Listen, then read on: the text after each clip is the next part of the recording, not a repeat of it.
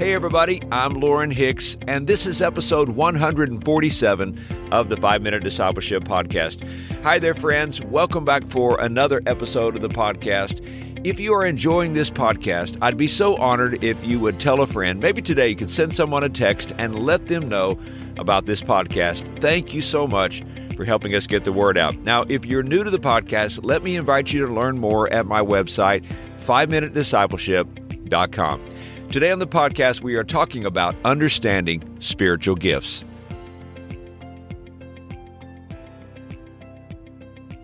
Today, as I record this podcast episode, it's about a week and a half after Christmas Day. Like most families, we gathered on Christmas in our living room to exchange gifts with one another. It's always a blessing to show our love for one another by selecting a gift that we think would be of value to our family members. But imagine with me for a moment the sadness my family would have experienced if I refused to acknowledge and to open their gifts. Imagine their disappointment at my lack of interest in something they believe would be useful to me. Well, the Bible says in 1 Peter chapter 4, verse 10, that God has given each of us spiritual gifts to be used to bless others.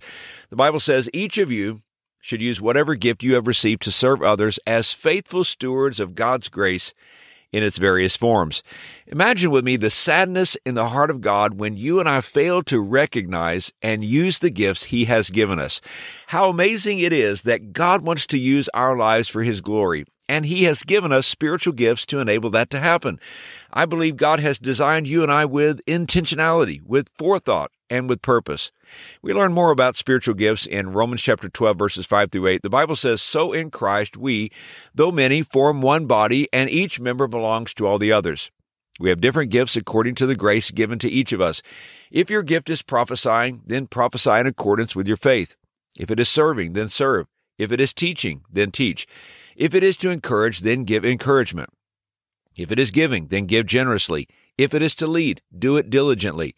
If it is to show mercy, do it cheerfully." So what are spiritual gifts? Well, a spiritual gift is a God-given capacity to serve the Lord. And we could use the word ability as in God-given ability, but I believe capacity is better because it means you have the potential ability. Not everyone uses what God has given us, but I believe that God has given us certain spiritual gifts. There is a work for you and I to do. This is God-given and God-ordained. You have spiritual power to do a spiritual task. Now, a spiritual gift is not a natural talent. Spiritual gifts is God enabling us to do something that we could not do without His power in our lives. Now, natural talent is wonderful, and we thank God for it, but it takes a lot more than natural talent to do the work of God. We need the power of the Holy Spirit working in and through our lives. Now, I'm not dismissing natural talent. I'm just saying we cannot confuse natural talent with spiritual gifts. Now, we need to understand that God distributes spiritual gifts as He determines. Spiritual gifts are not given on the basis of merit because God chooses to give them. 1 Corinthians chapter 12, verse 11 says, "All these are the work of one and the same Spirit, and He gives them to each one just as He determines." So how do we recognize the gifts of the Spirit that are given to us? Well, let me ask you a few questions. What is God saying to you? What is stirring in your heart? What is troubling you? What burden for ministry has God put on your heart? That's a good place to start. I think second, we need to learn to step out in faith. In verse 3, the scripture says, "In accordance with the measure of the faith God has given us." Faith looks away from our own resources or our own lack of resources and embraces the power of Christ in your life. And I believe that you gain a greater awareness of your spiritual gifts as you begin to make yourself available to God. So don't be afraid to step out and let God use your life.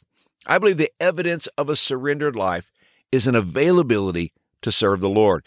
See, making ourselves available to serve God is our response to His grace and mercy. What else could you and I give God after all He has given to us? There's nothing. We must give ourselves to Him. We willingly give ourselves to Him. We willingly make ourselves available to however God wants to use our lives. We want to be used by Him, and we want to serve. Here's today's challenge. Serve where you are. Use what God has given you. Walk through the doors that He opens. Take steps of faith. Remember, it's not about your ability. You can grow in ability. It's more about His ability. Hey, thanks again for joining me for today's episode. Let me ask you a question before we go. Have you subscribed to this podcast? If not, please go over to Apple Podcast or whatever may be your favorite podcast app and hit the subscribe button so that you don't miss a future episode. Have a great day, everybody, and until next time, let's continue on our journey as followers of Jesus.